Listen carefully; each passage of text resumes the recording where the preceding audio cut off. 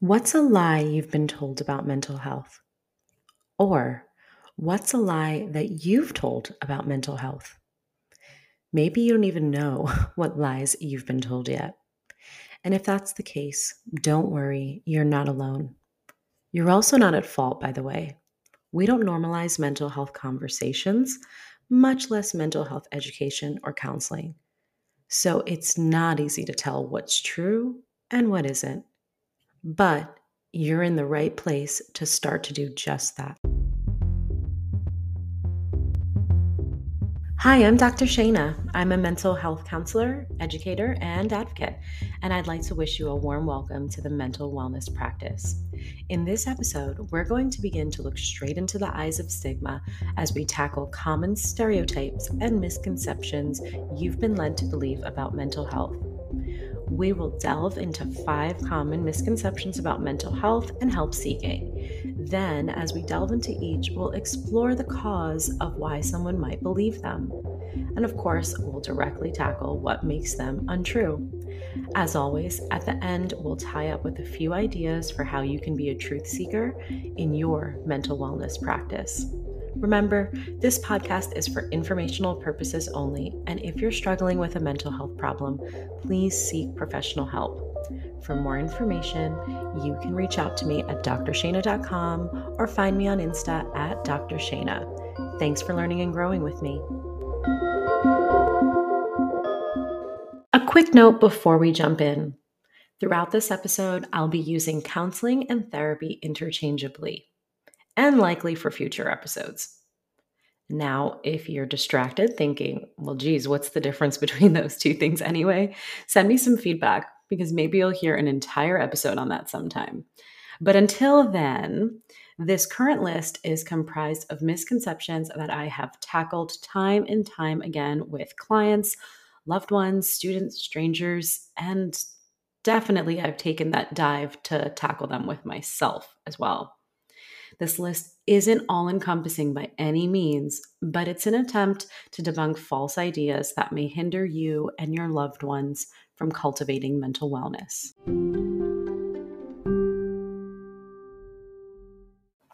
Number 1, just talking about my problems won't do anything. On the surface, this can be true, but yet psychotherapy isn't just talking. I know that's confusing because we often call it talk therapy, but hear me out. Therapists are trained in the art of language and communication, and with your goals in mind, clinicians can have intentional discussions around your concerns. If you're in therapy and it seems like you're just talking, you may not be detecting the carefully crafted conversation that's allowing you to discuss key elements of your presenting problem, brainstorm solutions, and create a plan. If the conversation feels effortless, this may be due to an excellent therapeutic bond. That type of rapport is critical in fostering the ability to grow. Nevertheless, if therapy feels like it's just chatting with a friend and nothing more, and you're not seeing any growth over time, it is possible that your selected helper isn't the right fit for your therapeutic goals. This common misconception is usually said by people before actually trying therapy. And I understand why. They're trying to make sense of what therapy really is and what really happens because, as you'll hear me say time and time again here in the mental wellness practice, we don't learn enough about mental health, education, and counseling. So, therefore, we don't know what to expect. But I hope I've clarified a bit about that. But also, if you're not sure, you could always ask a prospective provider in your initial appointment.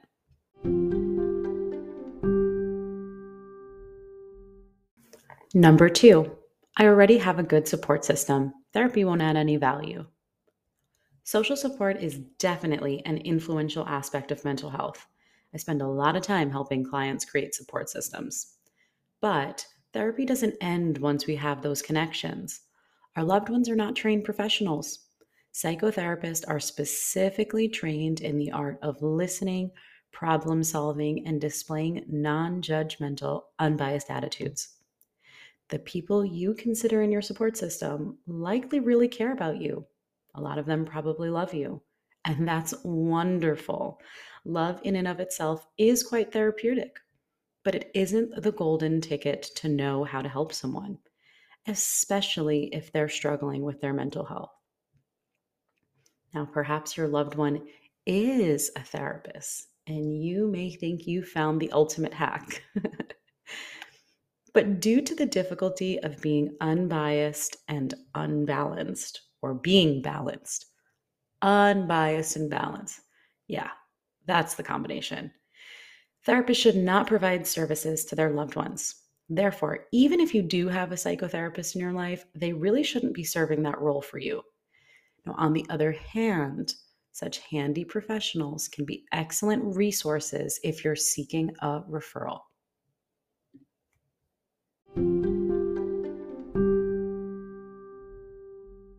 Number 3, therapy is for crazy people.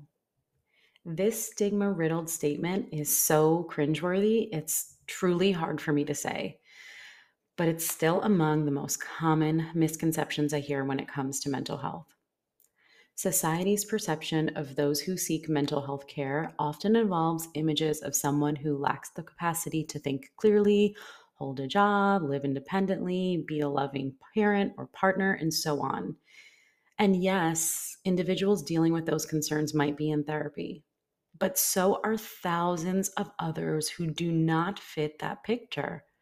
This distinct black and white functioning versus non functioning view of mental health care can cause serious symptoms to go unchecked. And going unchecked means it's only getting worse. Just because a person is, air quotes, fully functioning, I know I can't see me doing it, but I really am doing the quotes over here. Maybe a video podcast will be in the future because I'm using my hands a lot over here. But anyway, just because a person is fully functioning, can you see it now? Doesn't mean that they can't grow in therapy. Number 4, therapists only tell people what to do. Now, I really get this one and why people believed it because I certainly believed this lie. My first provider was not super helpful in making me think otherwise. I really didn't realize that therapists and advice didn't go together like peanut butter and jelly until I myself was in a grad program in clinical mental health. I think about all of you who aren't in the field and I wonder, how could you really not think otherwise? The only way that I really learned about what goes on in therapy was from movies and shows, and it seemed like every example I saw was related to advice giving. Now, I will say in recent times, I have been observing this getting better. There are some really great examples of non advice giving therapists who are really incredible about rapport and encouragement either way. Shows like Never Have I Ever, Big Little Lies, Ginny and Georgia are some that come off the top of my head. The worst example I saw recently was Shrink Next Door. Like, oh, I get that's the point, but gosh, it was so bad. Okay, now I'm on my soapbox of how I'm unhappy with how we portray therapy in pop culture. So I'm going to rein myself back in. But if this is something that piques your interest, let me know. But the truth is that a good therapist will often avoid giving advice. They're obligated to honor and foster your independence, and many times telling people directly what to do goes against that. They're more likely to prompt, probe, reflect, connect, encourage, challenge, and motivate before they give any advice. For an ethical provider, it's definitely not the only thing they're doing. Now, advice giving may vary based on the therapist's experience, methodology, but typically therapy is a collaborative process.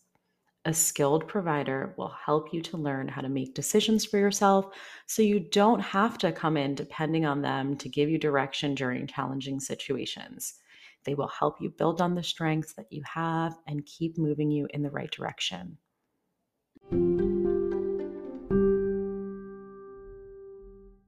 Number 5, all therapy is the same. While there may be familiar elements in the first few sessions, especially like discussing confidentiality and explaining your concerns, counseling varies from one session to another.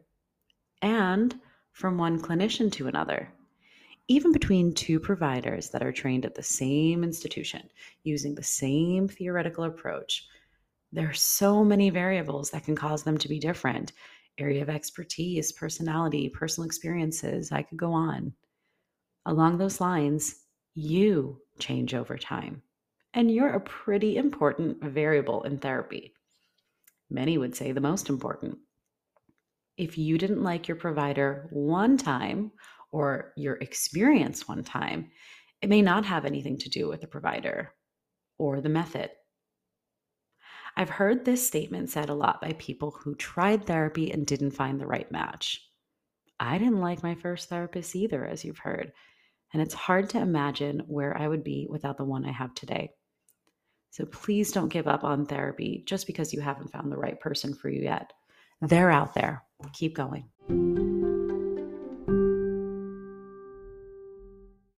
From listening to these misconceptions, it's possible you have the impression that these are pretty bad and they can be pretty dangerous. And it's also possible that you're having the impression and the thought, well, what's so bad about these? Especially if it's one time, right? One time may not mean much or one little thought, but it's rare for that to be the case. When we think about these lies, we're often told it over and over from different sources. It becomes so common that we can even become the messenger and we carry these lies. And it's not just one lie at a time, right? It's the various lies. I mentioned that these 5 are some of the most common that I experience. And I also honor that this is not an exhaustive list at all. There's so many more, and they can all add up. When they add up, what happens is that we diminish the importance of mental health.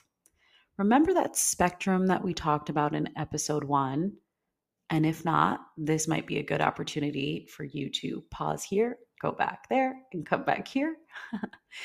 But these lies can inhibit us from realizing that our mental health is important, which in turn makes us more susceptible to mental health illness, and it can cause us to overlook the value of mental wellness altogether.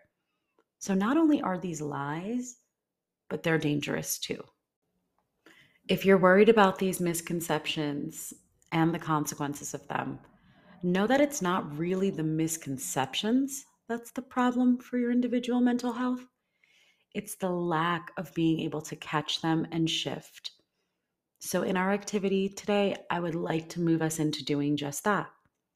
You can start by making a list of all of the lies you've ever believed or heard about mental health.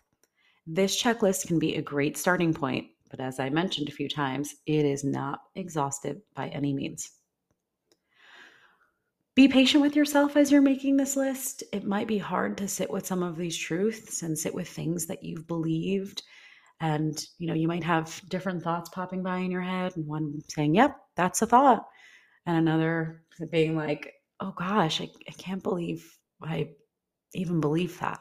I mentioned to you earlier, it's even hard for me to say the words therapy is just for crazy people. Like it's hard for me to say that. So it may be challenging for you to catch yourself in some of these things too. So pace yourself, of course. Once you have your list, consider the roots. Where did these lies come from? I mentioned earlier that many of us have multiple sources at a time, so be open to that in case it applies. Did you hear your parents say it? Other loved ones? Teachers? Coaches? Was it from a show? Did you see it on a social media post? Is it possible that you can't even figure out or pinpoint where it came from? The ones that are most bold in your mind are likely because you heard them over time by lots of people and from people or sources that are important to you. After you look at roots, consider looking at the scope, not just for your personal experience, but where did these root from, right? So you have the root in itself. Say you recognize, oh, pretty much everyone in my family believes in this. And when we say everyone, like not just my generation, the generation before me and the generation before me, and I'm willing to guess the generation before me too. Well, where do you think they learned that from? It's more of an exercise in curiosity, but you might be able to find some of these wider level influences, history, culture, that might start to surface.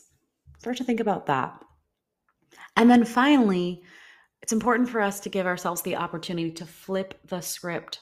What are the truths, right? So I mentioned that even from brainstorming the list, you might start to catch yourself and shift from, okay, I actually have believed that. I honor that I believe that. Goodness, I even take accountability for saying that. However, I know in my heart of hearts and in my clearest mind that that's not true. And write out what that truth is. I challenge you to try to flip the script for every single untruth that you uncover. I hope you found this episode helpful. And if so, please remember to subscribe and rate. Thank you for learning and growing with me, and I'll meet you soon in the mental wellness practice.